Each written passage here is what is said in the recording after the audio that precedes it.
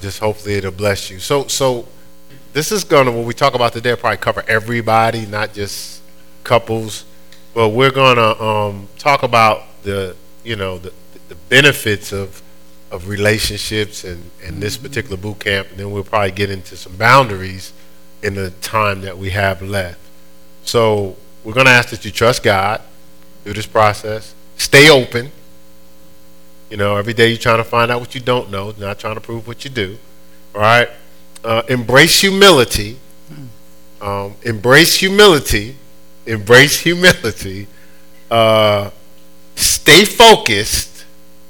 And we're just going to ask you to maintain some discipline as you hear some of these things that God wants us to talk about. Life and love comes at you fast. It's without warning. I met this lovely lady at church. I was not prepared. I finally had locked into, okay, I'm good, Lord. I'll just be with you for right now. And I don't want to deal with no more of this drama. And then boom, here I come. He hit me with Melanie Bradley. With drama. Yeah, I forgot about that part. I was gonna leave that out, Hey, we're gonna be real here, so I mean. Yeah, but 27 years later, going on 28 in August, we're the best of friends. We spend a lot of time together, so we better be friends. Mm-hmm. And that's the thing. Like we'll talk about this, but all your relationships, even your partners and your boys, and everybody cool when you kicking it. But the relationship is tested during the tough times. When somebody says something you wouldn't say, or do something you wouldn't say, or flow a different way, and now you have to have those tough conversations, So we've had a lot of tough conversations. I've gritted my teeth a lot. I was like, something else, I done blew it. So it's tough conversation. I was having a conversation with someone in this congregation about having some tough conversations, with their spouse, because you thinking it, you're feeling it. It's getting on your nerves. And it's not just spouse. Some of your parents get on your nerves. Some of your brothers and sisters. Some of your employees. And you can get all worked up and you can wait till you explode to talk to them. Or you can actually, hey, when you did this, tell me what you was thinking. I'm going to tell you how it affected me, but I just want to know what you was thinking. Mm-hmm. And you'd be surprised. People don't realize they habitually are crushing people. Mm-hmm. And they may need you to bring it to their attention. Yeah, I was thinking through what you just said, and I was thinking about how a lot of times we hold things in. One, we hold things in because we think that the other person can't handle it. Two, we hold things in because we're trained to just don't say nothing because mama didn't say nothing. You saw your parents or whoever you deemed as authority in your life, they didn't say anything. They just went status quo. But what I realize is we cheat ourselves when we don't walk in truth. And the truth of it is, like what you said just a few minutes ago, what happens is we explode. When we just had enough, we just explode. When you don't have to even go to that level, you could just simply tell the person when you don't have, you're not ready to explode, you can simply tell the person, hey, when you said this, I felt like this. And really start to be real and honest, because that's where the anointing of God is resting on the truth. It's truth that God desires in our inward part. And sometimes that truth, we're ashamed to share it. We don't know how to share it. And it takes humility to share a truth that's uncomfortable. So today, I'm hoping that one of the things that you'll embrace is just truth. God is desiring us to walk in truth. Because the truth of the matter is that, no one is just basically evil and just trying to make your day hard. They just don't know that they're affecting you in the way that they're doing it. Sometimes we can be harsh in the way we talk to people, but we're not the ones on the other side receiving. So it's very difficult for us to even, fathom the thought of you're evil, or you're not evil, but you're talking harsh. But it's important that the other person make you aware. Now, you can't be in denial and be like, okay, that's just them. I remember when you and I were coming up, and, I'm from Ohio. He's from Newark, New Jersey. The East Coast people are different. They just are different. They're very, well, they're very, a matter of fact. Shaking your head for, they are. They're very different. Yeah, they are different. They are, and I remember working. I used to do. I was a loan officer, and I would talk to these East Coast people. Actually, I didn't know they were East Coast people. They was sharp. They was like impatient. you people? They well, they were impatient. You know, they were very aggressive, and I was like, "Who is this I'm talking to?" And I looked at the paper, and sure enough, they were from the East Coast. So when I meet my husband, you know, I'm from Ohio, so that's cornfield. That's, you know, we're very polite, you know, and not saying that you weren't polite. I'm just saying You good. we're just a little bit different, and so merging those two cultures together was like a fight. You know, because I was desiring something from him that he couldn't give me if he tried, and then vice versa. You were requiring some things of me that it just wasn't in me at the time. So we grew to coexist together, and I just want to, but we had to be truthful. That's the thing. That truth, man, will set you free. The scripture says the truth will set us free. And so, you know, what happens if truth is bound up in us, well, then we're not free, right? We're bound, we're constipated. And that's a horrible thing to be constipated.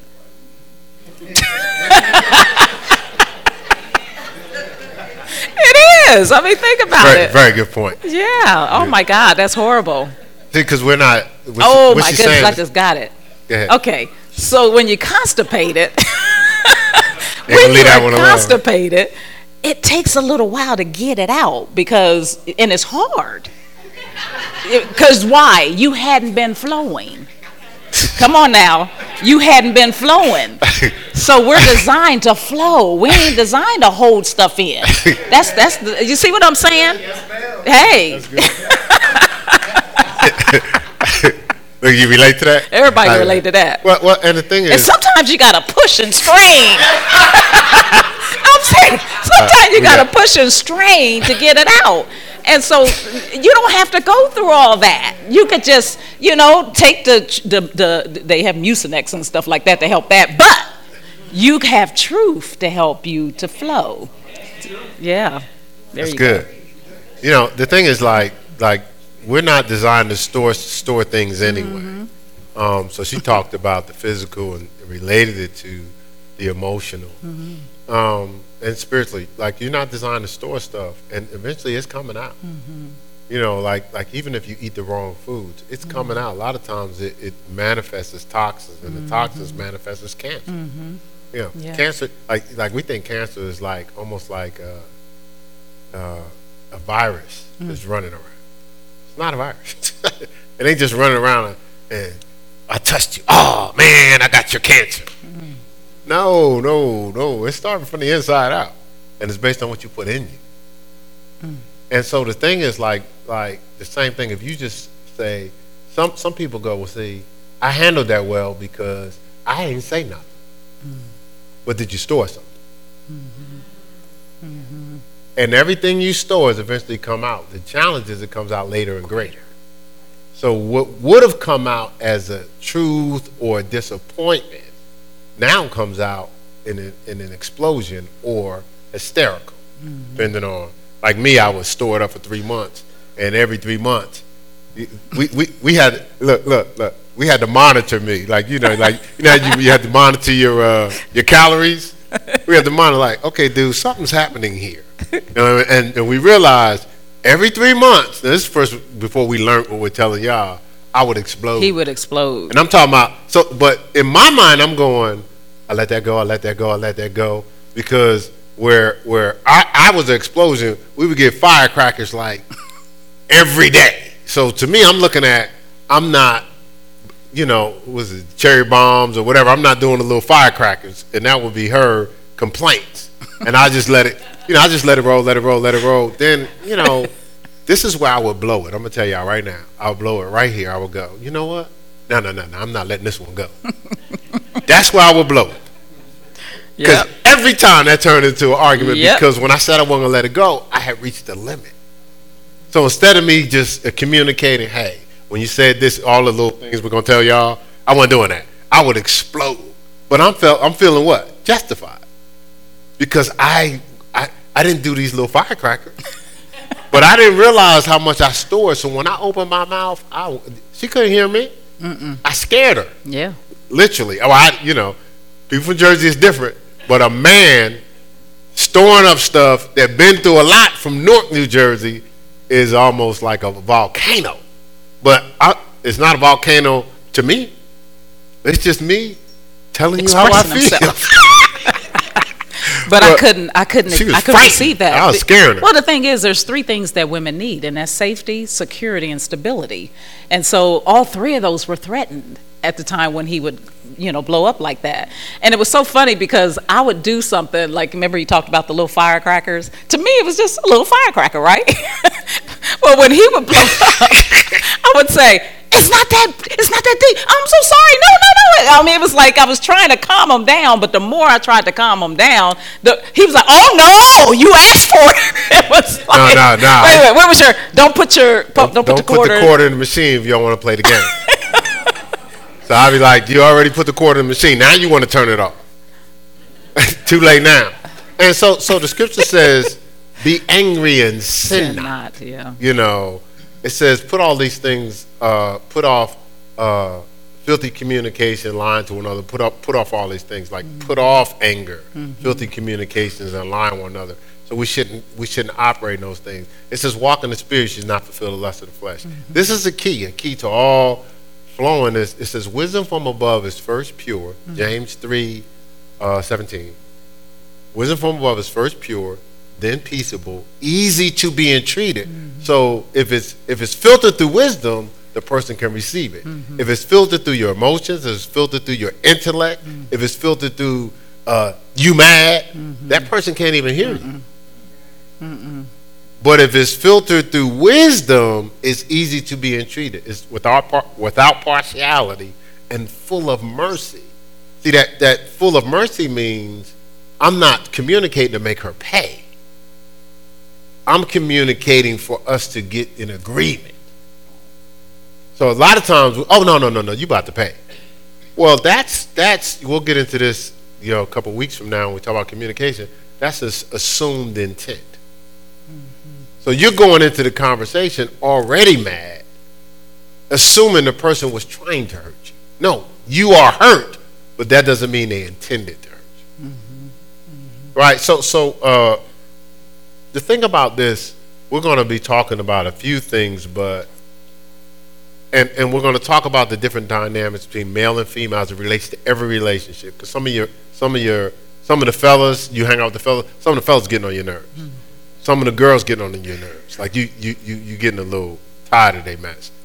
But y'all been around for so long, so you letting it go, or you don't want them talking about you. Some of your brothers and sisters, aunts and uncles, nieces and nephews, these people getting on your nerves. Guess what? Some of the husbands and wives, boyfriends and girlfriends are getting on your nerves. And the thing is, if we don't understand the dynamic of people's design, so you have logic for a reason. A lot of guys are logical, doesn't mean women don't have logic. A lot of women are emotional, doesn't mean guys don't have emotion. And then we grew up in a society of nurturing and discipline. So sometimes we don't have the discipline, so all we get is nurturing.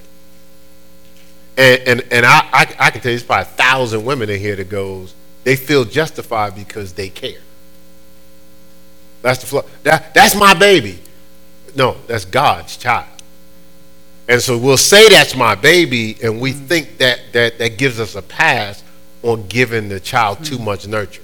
And then we facilitate that child actually going through craziness in their life because they don't know how to handle everybody else that wasn't trained by you. That's good.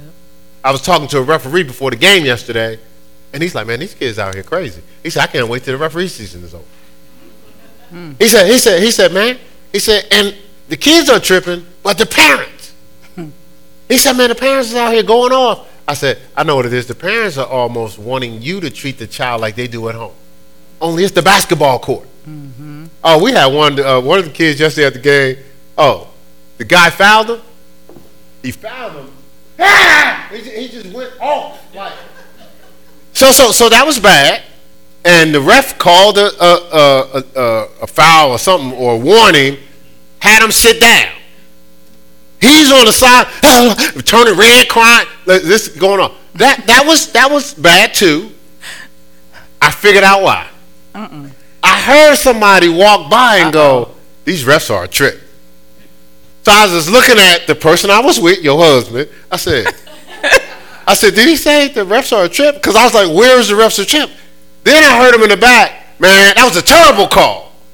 I said, who is that? I was like, who is that? Because everything that was done was right. It was the grandfather. It was the grandfather. Did he win it and pull him to the side? No.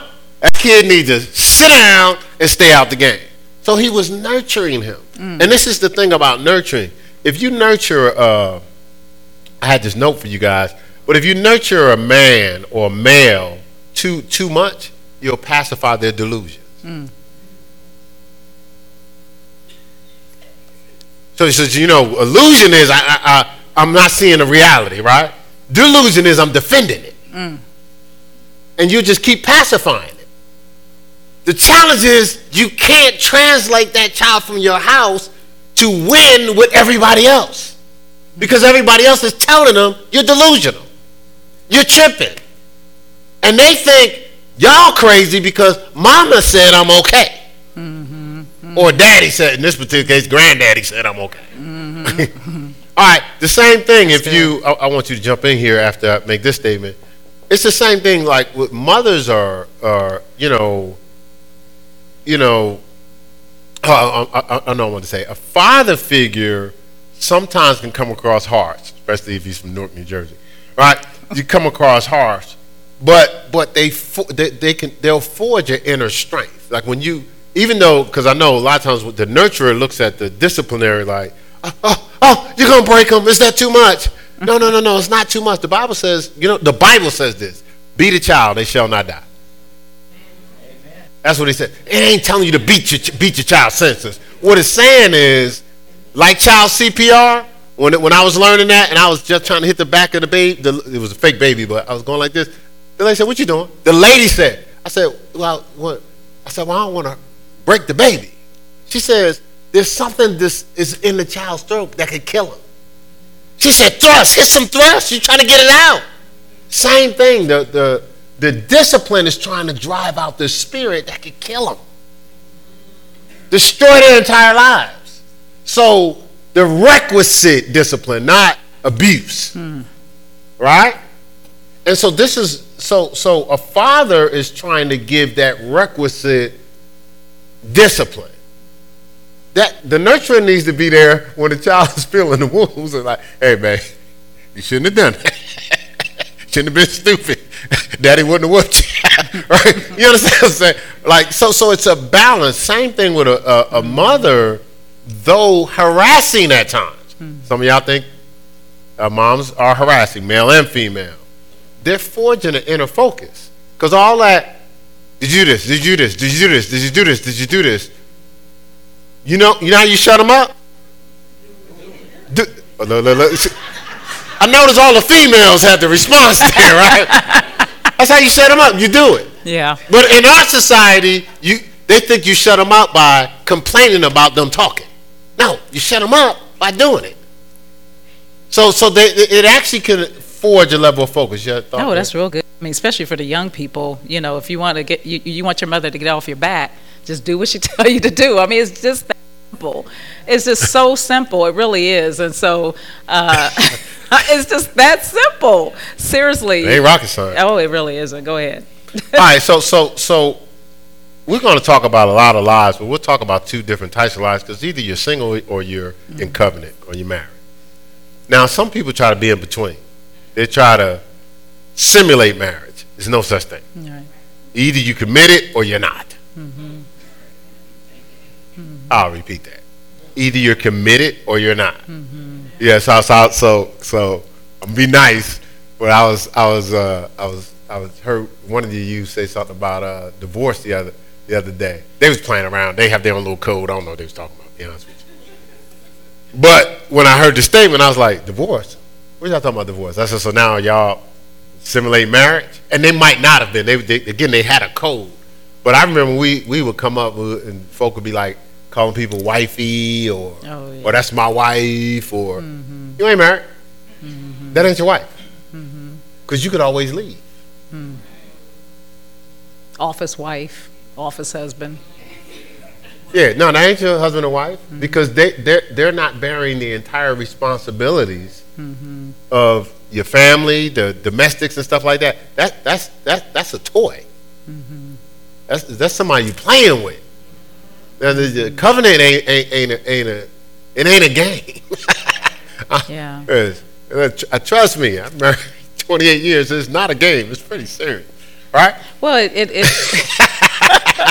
so if that's a dangerous game to play, it really is, because especially for women, guys can maybe bounce back, but a woman is she's an emotional being. That's just the nature of who she is. And when you start to make her feel like she's more than what you're willing to take that next step for, she's already vested. Her heart, her mind, her soul is already vested, and it's unfair to have her in limbo, wondering she is desired, wondering if she's good enough, wondering if she has what it takes, wondering if you want her. Because it's one thing. We could get as women, and this is something I'm going way back when I was younger. When a man shows an interest in you, I didn't know, and I'm saying from a Lord, here I go again. Intimate.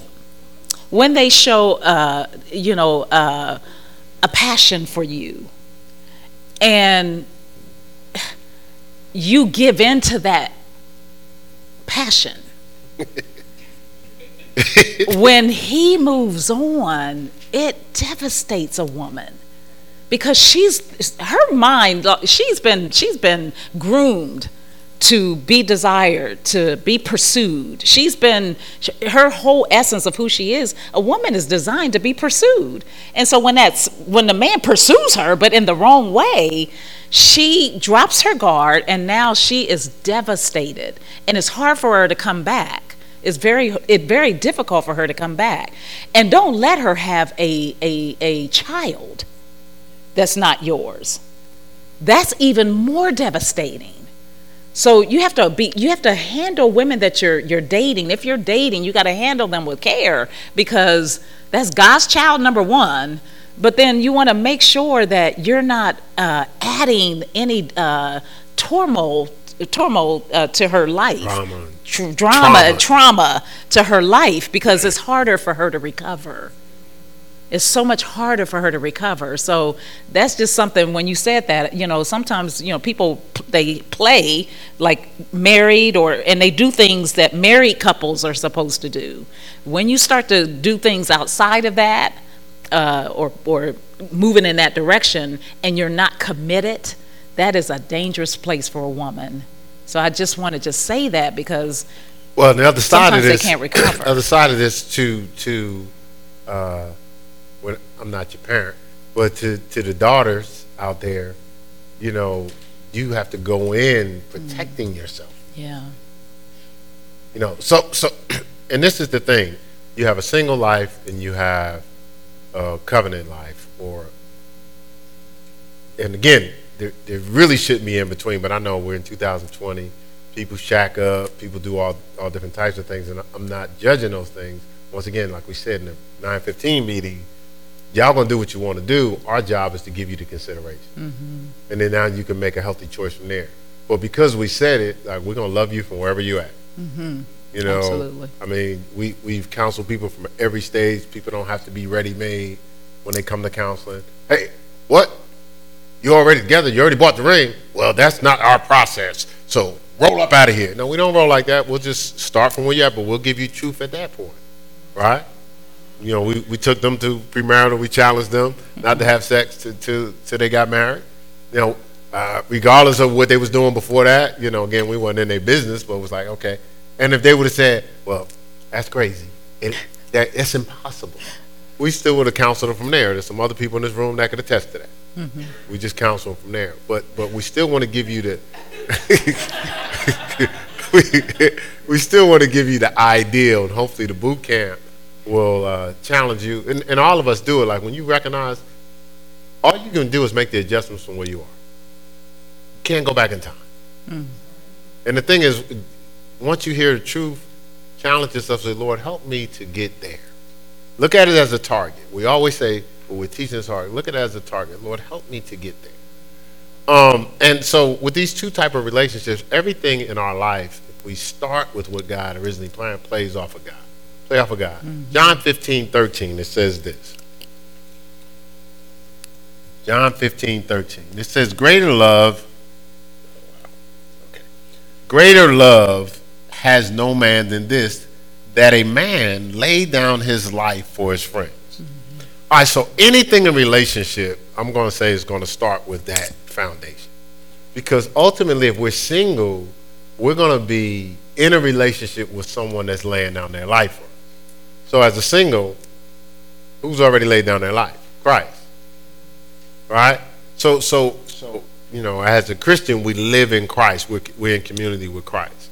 So for us to commit to anyone else, they have to be operating with that God love on the inside of them, that lay down their life, not a person that's selfish, right? You're going into a relationship, building on the relationship you already have with God, not taking a step down or a step away from God. You see what I'm saying? So if any relationship takes you out of the presence of God, out of your communion with God, you already know that's a red flag. But what we do is we get into these situations. We go, well, what I'm going to do is I'm going to convert the person. Well, you're leaving the presence of God. You don't even have the power to convert.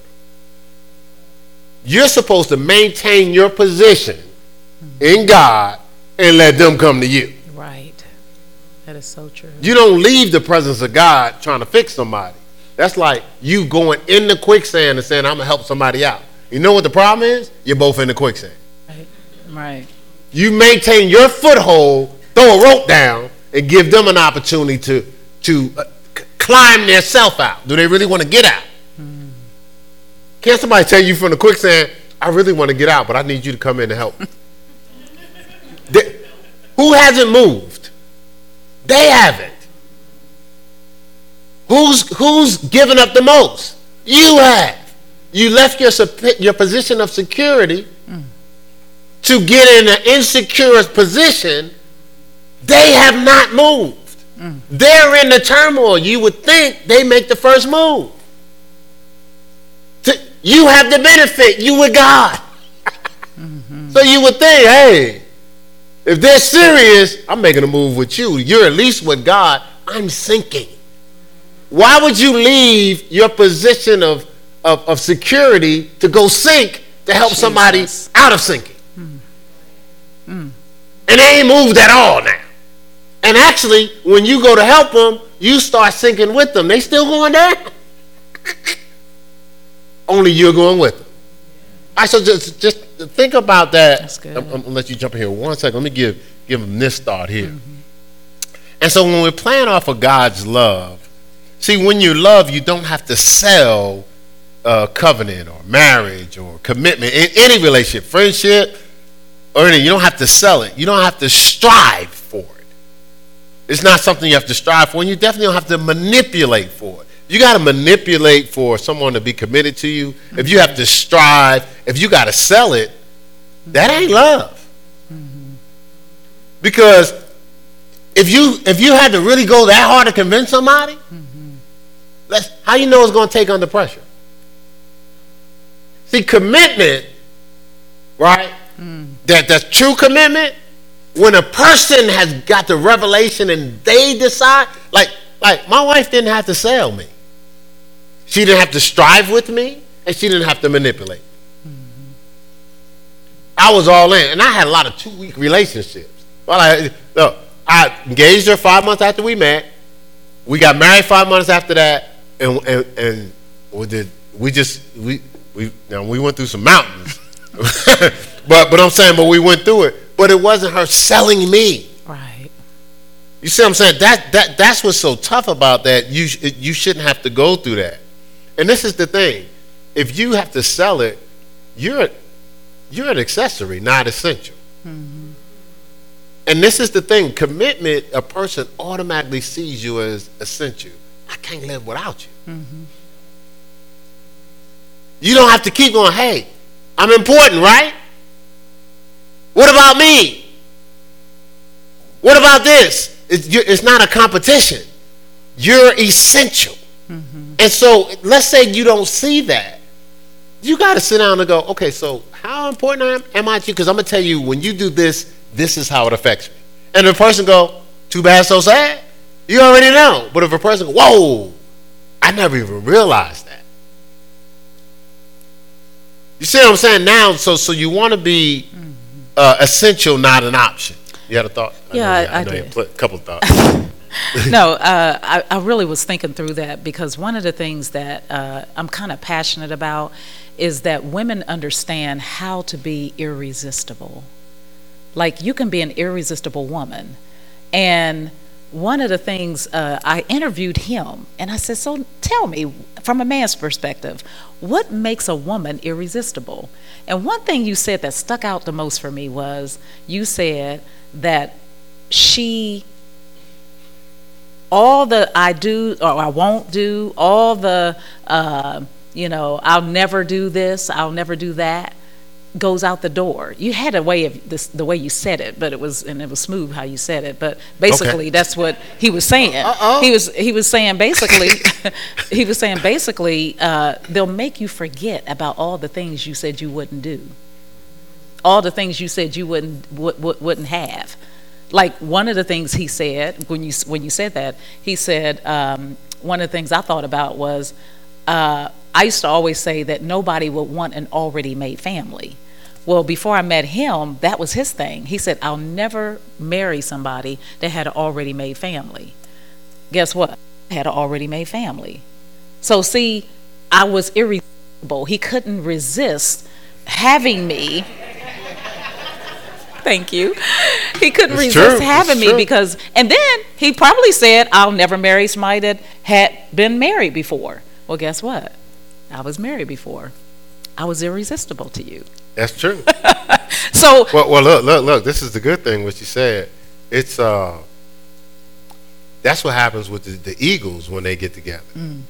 See that the actual eagle, the female eagle, is designed to be larger than the male eagle. And so when the male eagle shows interest, the female eagle takes off and starts to fly, and the male eagle goes in pursuit. And so while he's in pursuit, the female eagle take a huge boulder and try to drop it, try to kill him.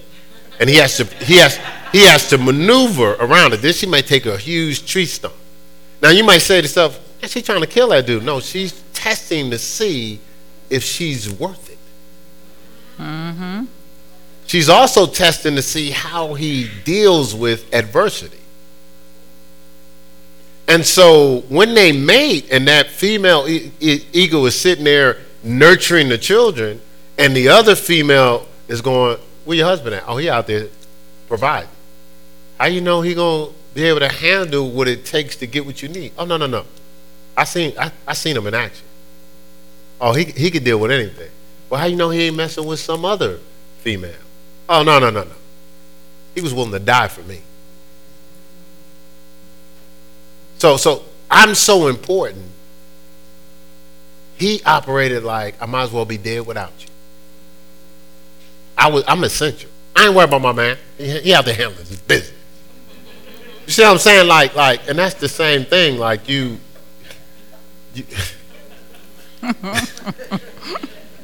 y'all something else. They're gonna be calling us on that one. Well, remember,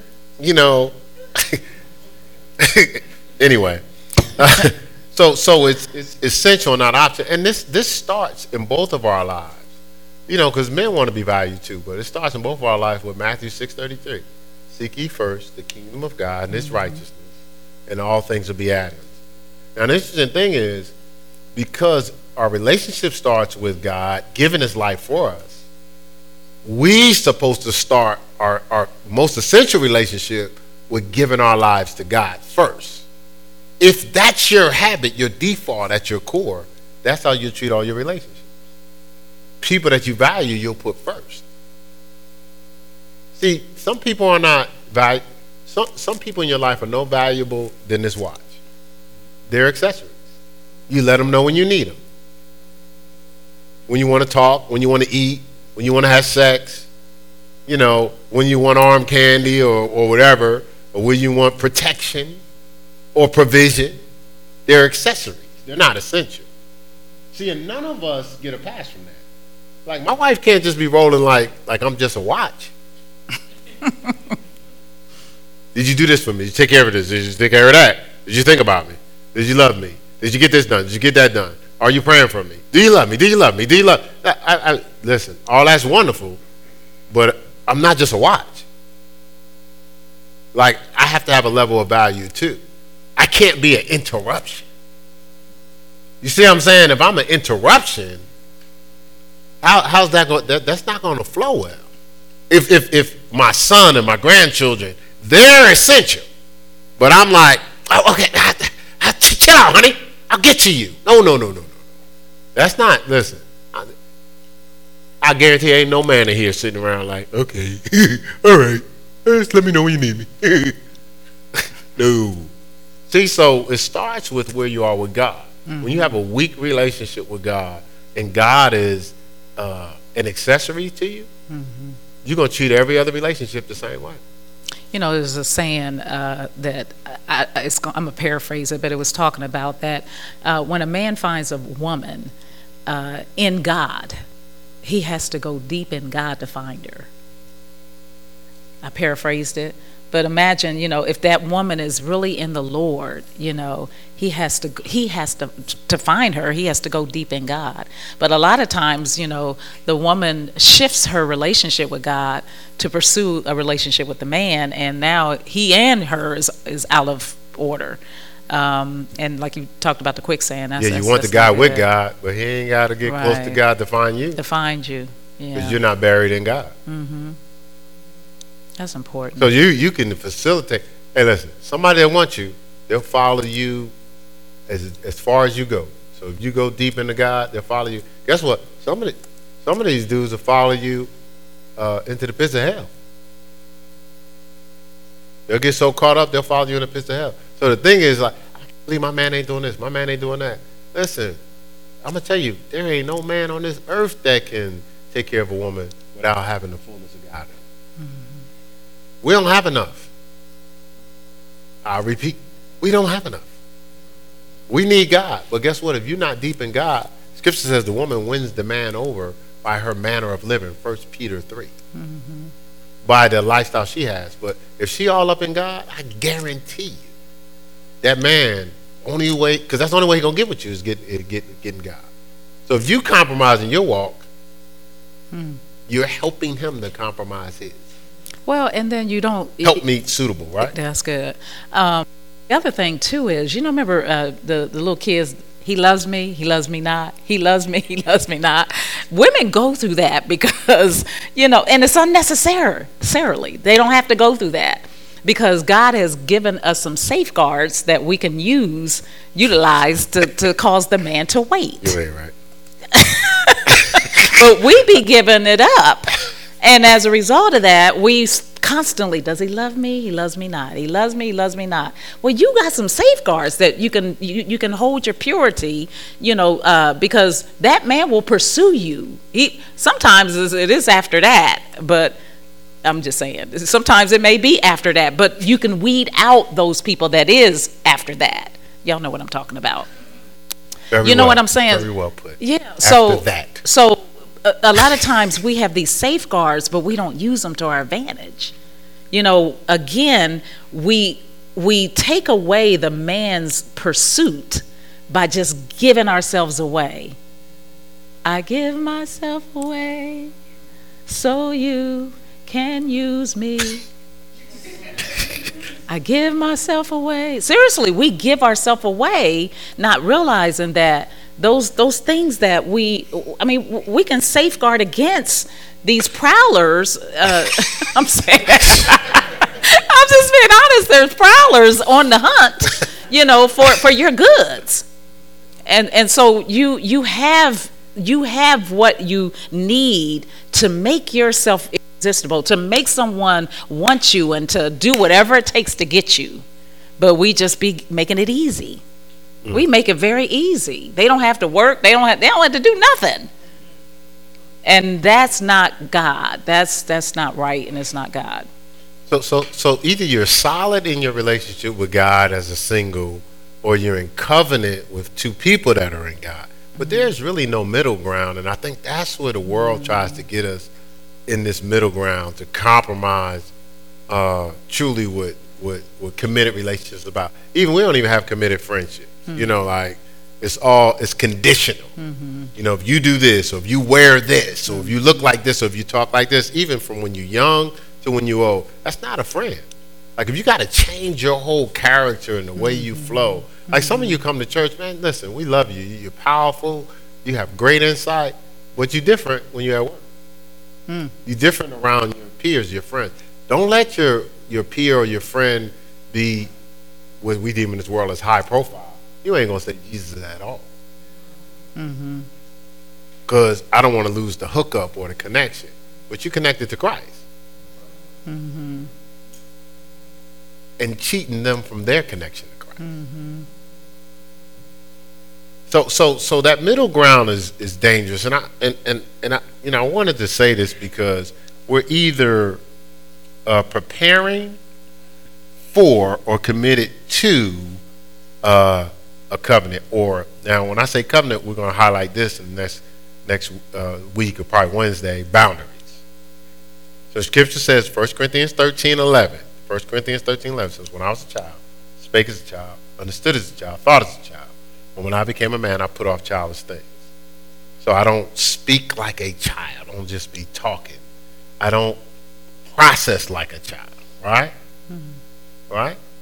It says our whole flow is different. So basically what it's saying is I have boundaries in what I speak, have boundaries in what I say, and have boundaries what I allow myself to process. So we be allowing all types of fantasies, imaginations, and thoughts, and words, and music, and whatever in our mind. That's childish. When you actually think it's all good because you don't want to be responsible for what you intake, or responsible for what you participate in, or responsible for what you're around, that's not evil, but it is childish. Because as you mature, you know, I was at the game, and, you know, you watch some of these kids, but I was watching the kids, and I watched their flow. Like, there's certain things they know what to do and what not to do. They weren't just all over the place. Like, they didn't go out to the car and just run down the street and around the corner in a neighborhood that they're not from. But if they were operating on some of our adult philosophies, they would have done that. Because it's all good. It don't make a difference, right? And then there was tons of people there. They didn't just go around everybody and just like leave their parents and just roll with anybody. And most of the parents in the room be like, where are you going? And what are you doing? And how are you just talking to them? Guess what? God is saying that to us. Where are you going? What are you doing? And why are you just talking to them? You don't know them, is what he's saying. But we go out to these little get-togethers just because they're hyped, but you're exposing yourself to stuff that you don't realize. Okay? I just want you to think about that. Let me just piggyback on that. You know, the question I think God is asking us, do we care enough for people that we are in contact with? Do we care enough for their salvation? Do we care enough, you know, that, you know, you see and you know that they're doing some things that could be destructive? Do you care enough to share a different perspective? Even if they, you know, are kicking and screaming, do you care enough to just say, hey, had you considered this, or have you thought about that, whatever the case is? But do you care about, because if these really truly are your friends, are you really being a friend that is in truth? Are you really being a friend, or you just what they call a friend that's not really a friend? A front. You know, and God designed all of us to be a good friend, no greater love than this, than a man lay down his life for a friend. Or like you always say, lay down your like.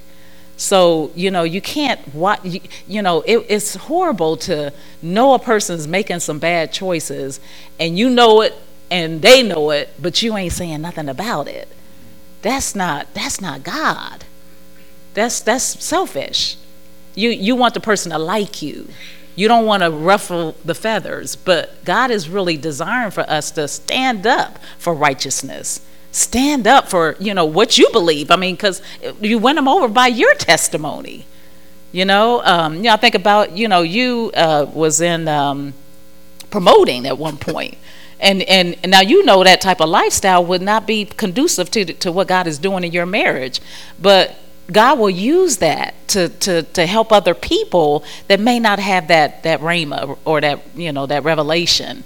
Okay, I needed to make some different moves in my life because I now have somebody that I'm responsible for. But imagine if you said nothing. If you allowed them, you see them tripping and falling and you said nothing. God is going to look at you like, son, I delivered you, not just for you, but for others. You know what I'm saying? So it's just, you have to really, really ask yourself the question, do you care enough for these so-called friends and you care enough to save them when they're making wrong choices and stuff? So I wanted to put that out. So let us just show you something real quick. Okay. We can walk up here. Okay. So we get together, we get married, we start off in this relationship together. Now before that, we had a relationship with God, okay? So I had committed to God, she had committed to God. That relationship with God brought us together, right? So we're playing off of laying down our life. God laid down his life for us. We committed to that relationship. We get into a relationship with God. We're seeking first the kingdom of God and his righteousness. All things are added. So now we decide to come together. Now we can come together and compromise. And it was some friction there for a while because we established a different type of commitment with God at first. So, I was probably getting on her nerves, I was getting on her nerves, because I showed up Bible man. I wasn't like that coming up. There's people watching that watched this video from Newark, New Jersey, like, I remember when you did such and such. But when I came to Ohio, I committed to God. And I was all in. And I carried my Bible everywhere I went.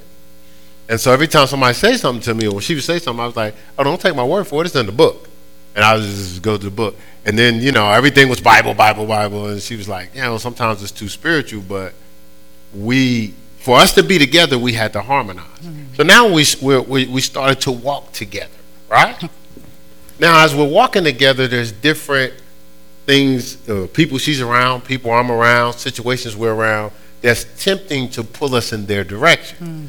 How we're making our choice, is it keeping us on our path to God? So Matthew 7:13 says, narrow is the way that leads to life and peace. Broad is the way that leads to destruction, right? So we're trying to stay seeking first the kingdom of God in communion with God and communion with each other. But there's opportunities to do things. If those opportunities are going to take us away from each other, if it's not going to keep us in harmony and on that straight path, we can't do them. Right? And it's not something you can do casually, because some things are going to look like godly. Like some of y'all right now, you're struggling with your relationship with God and music. This is something that the youth we're talking about with the youth. And in your struggle, when you come to Christ, what are you looking for? You're looking for some of the flavor that you had, even though Lucifer has the greatest flavor of music ever, right? His music probably sound better than anything you ever heard before. But you say to yourself, well, so how could I still do some of the things I used to do? What are we playing off of? Where we were, not where we at. And how could I still? So then, if an artist say God. You just, anything God. Matter of fact, at first it was, when I was coming up, it was somebody said God. I'd be like, cool, they said God. You heard them say God, right? So they okay. They okay. Then you be, and all of a sudden now you talking. Yeah, such. I heard them say God. Did you hear that song? They said God. You weren't even talking to nobody about God. But as soon as your artist said God, but you never looked at the details. What God? That's true. There's one particular group, when we get into music here, I know the youth are going to get this, but when we get into it here, this particular group, people been, hey, world famous for years. They say God. They talking about a sun God. But if you wasn't paying attention, you'd be like, they say God though, they say God though. Right? Then, okay, now, but that's way back. You know, now you know what y'all do now? If they say anything that sound like Christian language. So if they just say blessed. Or saved. Anything like that. Anything close. They said blessed. So they got to be a Christian, right? They got to be a Christian, right? So that means it's okay for me to listen to them, right? The Bible says do everything in decently and in order. It's excellent. Attention to detail. So for us to walk together, we got to pay attention to the details. Because there's things that okay, I'm saying I might be exposed to. Like, ain't nothing wrong with that. She may go, oh, you might want to look a little harder at that. Mm-hmm. Eventually, that's going to pull you outside the lines. Mm-hmm. And the scripture says, can two walk together unless they be agreed? I'm going to get in business. So this is going to be my business partner. So we start out with God. We come together. But now some of the things that we decide to do, I may decide to tithe. Just keep all of our finances in covenant. Mm-hmm. Right? Well, she may go, man, ain't nobody trying to get no 10% of my resources to what? Listen, you can give 10%. Are we in agreement? Mm-mm. Right? You see what I'm saying? Like, so we have to stay in agreement. So we can walk together. Because if I start doing things that's going to pull me outside of the covenant, we're not walking together. Mm-hmm. We're walking but not together. Right. And you can sense when we can sense when you're not together, when there's a void or cavern or gap. Mm-hmm. Now, I'm different than anybody else. Like, even my friendships here and my relationships in the church, if I sense that something's uneasy, we're going to have a conversation. I'm not a rebuke or nothing like that. I'm like, okay, it seems like, you're flowing different. Mm-hmm. Seems like you operate different. You're a little edgy right now. Talk to me. Did I offend you? I've talked to people. Did I offend you? Is this something that we did? Now, again, I can't chase you out of the presence of God. But I can at least say, hey, well, where are we? Everybody that's ever been to this church has had that opportunity, even if they're not here no more. Mm-hmm. Right? As opposed to what some other people do, they may get offended and walk away. They ain't never even talk to you. Mm-hmm. No, we don't do that. We're going, hey, let's talk, because we do it at our house. I'll be like, man, this is going to be a tough conversation, but something ain't right. We could be driving in the car, having a nice day. If something funky, I'm like, hold on, babe, come on. Something done changed. Even if she go, nah, nothing. That's what she used to do back in the day. Be like, nothing. I like, listen, I ain't crazy. It's something. And after a little deliberation, I done said something, looked the wrong way, did something. I did something. Whatever. Even it wasn't intentional. I did something. I was like, oh, God. I said, so we done went through an hour conversation, and the whole time, something was in there.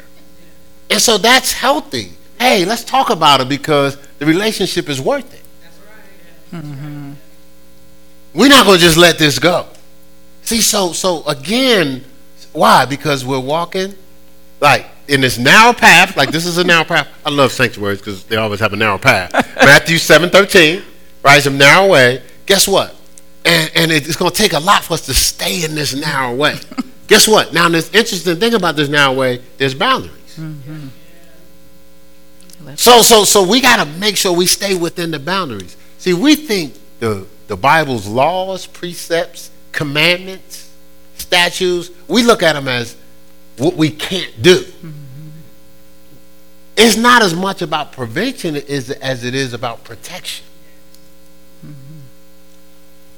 Little Tatum, I saw he's up here the other day, because this is domain now. He's got to come spend some time at the sanctuary. I mean, the altar. So when he was sitting there the other day, her Natalie asked for the little plugs for the socket, right? And so let's say if there was no plug, she would say, hey, Tatum, don't go over there. She's not trying to hurt him. She's trying to protect him. Mm-hmm. Right? If the stove is hot, hey, hey, come back from there. We do that with adults. Hey, yo, that pot, that pan is hot. How come we don't go, see, there you go. You trying to control me. There you go. See, you know what? It's legalism up in here. It's just legalism, man. You can't go nowhere near the stove and stuff. All right, go ahead and touch the pot then. Go ahead. Go ahead and burn yourself. No, it's for protection.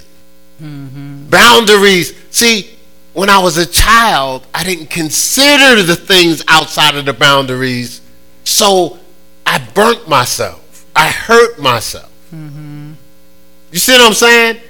I created trauma. Yeah. So what if the people in your life were sent in your life for you to tell them the boundary? Will you tell them? Because what if God said, you know what, I'm going to handpick this person because everybody else they've been around wouldn't say nothing.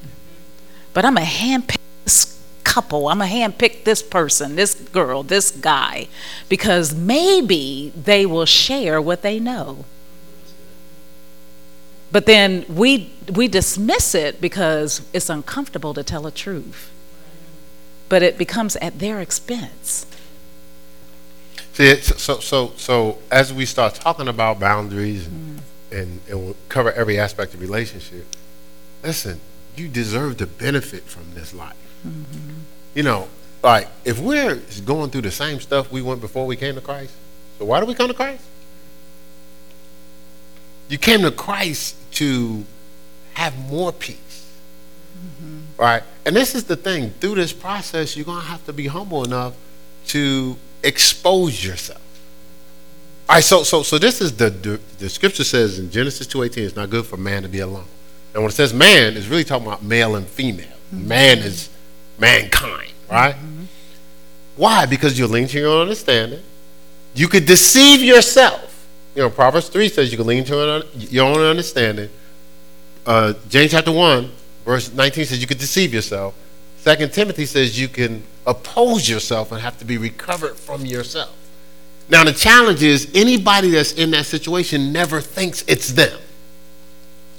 You know, if you knew you were being deceived, why would they call it deception? Right? And so this, I'm private, or that's my business. In the kingdom, you have to realize that everybody's supposed to benefit from one another. We're fitly joined together. But a person may have your benefit, but if you don't tell the truth, they can't give you the help you need. So you're protecting yourself from looking bad, only sinking deeper in the quicksand to look even badder. As opposed to what's not exposed can't be helped. Right? What's not so and you gotta, first of all, this is we're a family here. This is the Harris family. You know, people online calling in, stuff like that. Listen, ain't nobody here. How you gonna know who love you? Display the cracks. You're gonna find out who love you. Because they have to love all of you, where you are, where you're going, where you could be, not just the perfect presented you, the front. All right? Any thoughts? Yeah, I did want to say this. People that are pursuing marriage, or, you know, they're in the process of maybe their boyfriend and girlfriend, but they're moving in that direction. Like, if the person's not doing what you desire for them to do while you're in that state, that's a flag. That's a red flag right there. Because I promise you, if you can't get them to do the one thing, you know, like come to church, like get closer to God, like pray, like whatever, you can't get them to do that. When they get married, you basically have to live with the fact that, hey, this is who I am. So you have that advantage. Take advantage of that. Don't just, it hurt me so bad. He and I both were at, there was a young lady a while ago.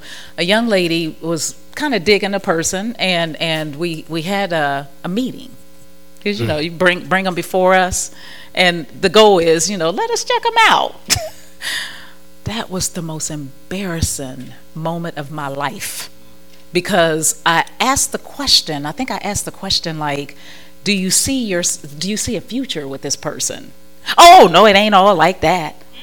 Now, mind you, the person thought it was all like that.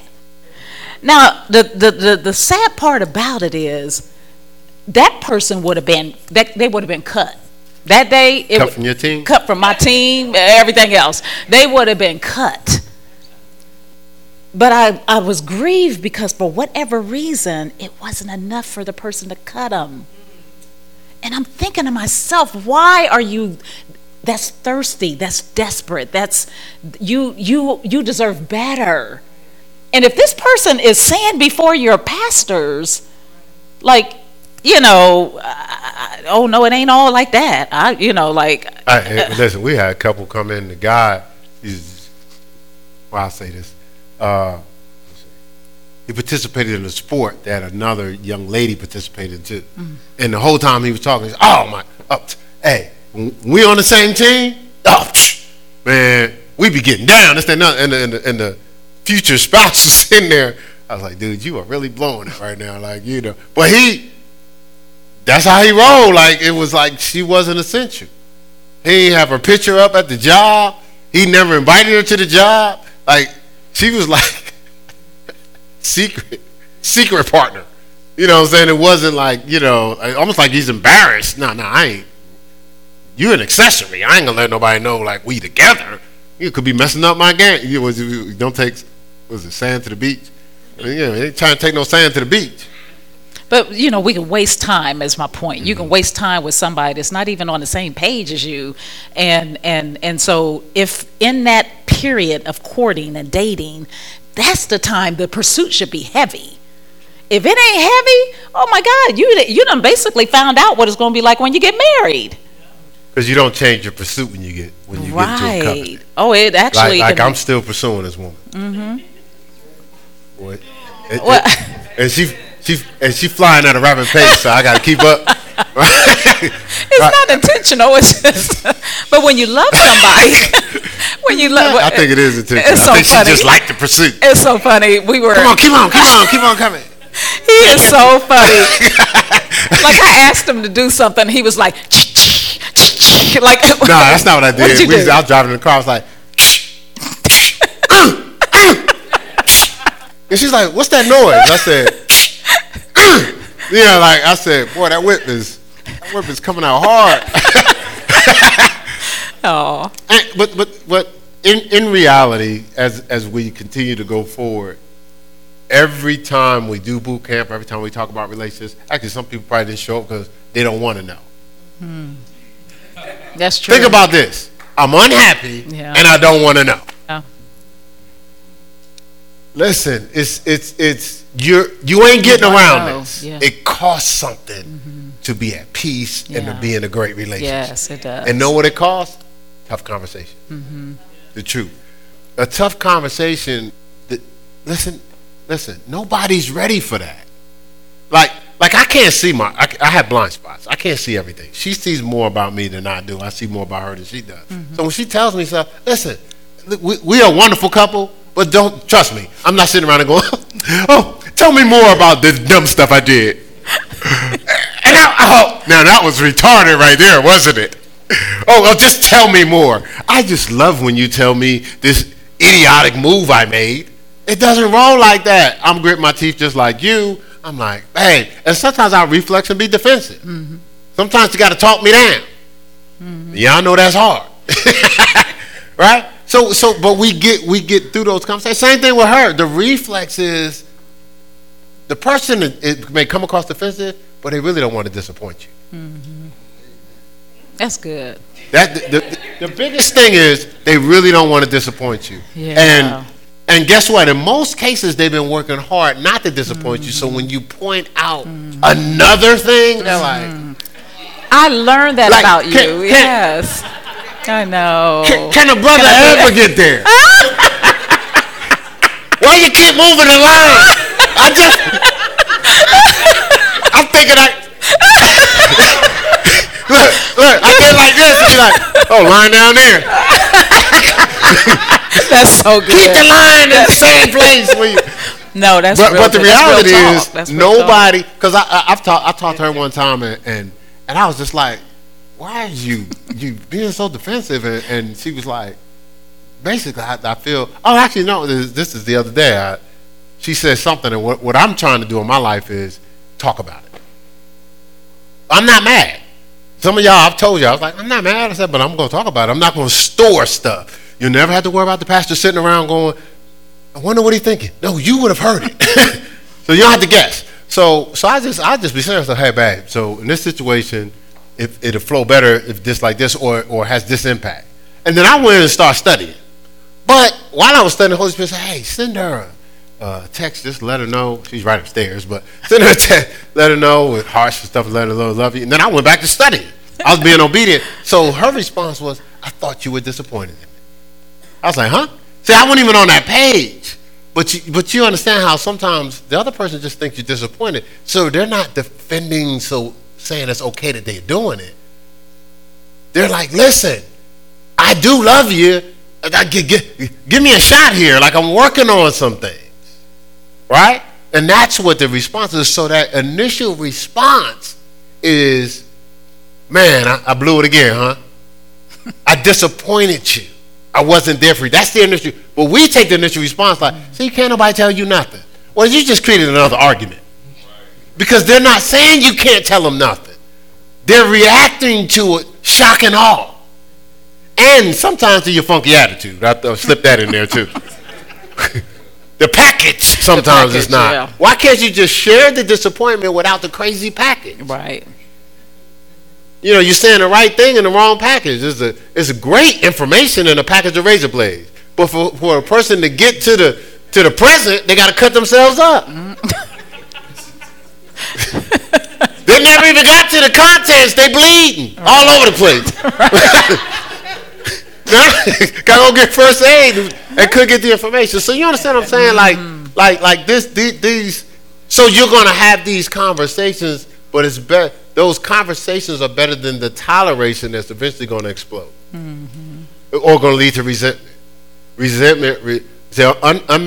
Unrealistic expectations leads to resentment. Resentment leads to separation. Separation leads to divorce. And we're not just talking about marriages. We're talking about friendships. You know, people you work with, your partners, jobs, and stuff like that. Because what? You're a manager. Unmet expectations leads to resentment. The person, for some reason, they ain't listening to nothing you're saying now. Now it leads to separation. They're there, but they're not there. Yeah. And then it leads to them leaving a job when next week they were being promoted. So at every level of our lives, you don't have to do that. You can actually talk it through. You can have conversations. Get out your head and express yourself. Right? But don't express yourself with all that crazy packaging. Right? But sometimes the person that's crazy packaging things is fear. Like you got to share a truth that you don't think the person want to hear. So you get worked up. Right? You do that. Kids do it. They don't care about me. They ain't thinking about me. And they just get worked up, be like, well, Mom, you don't care about me.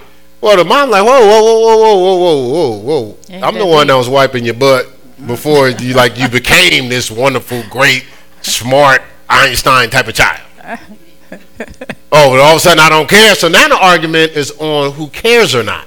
When really you just want to say, hey, when you do that, I understand I've missed it here and I didn't know things here, but I'm at an age now where I'm starting to have my own desires and thoughts. Some of them may be off and we could talk about them, but I need you to hear me now. Like you thinking for me and everybody else in the building. But excuse me, your thoughts are nice, but they don't customize to my needs. You see what I'm saying? But you got to have those conversations without getting all worked up or without just having a funky attitude. Right? Thought I slipped that in there. It's like, are you talking to me? Right? Yeah, because sometimes them little funky attitudes, So now it's already going to start out the wrong way, okay? All right, so this is you have. But a lot of times it's learned behavior.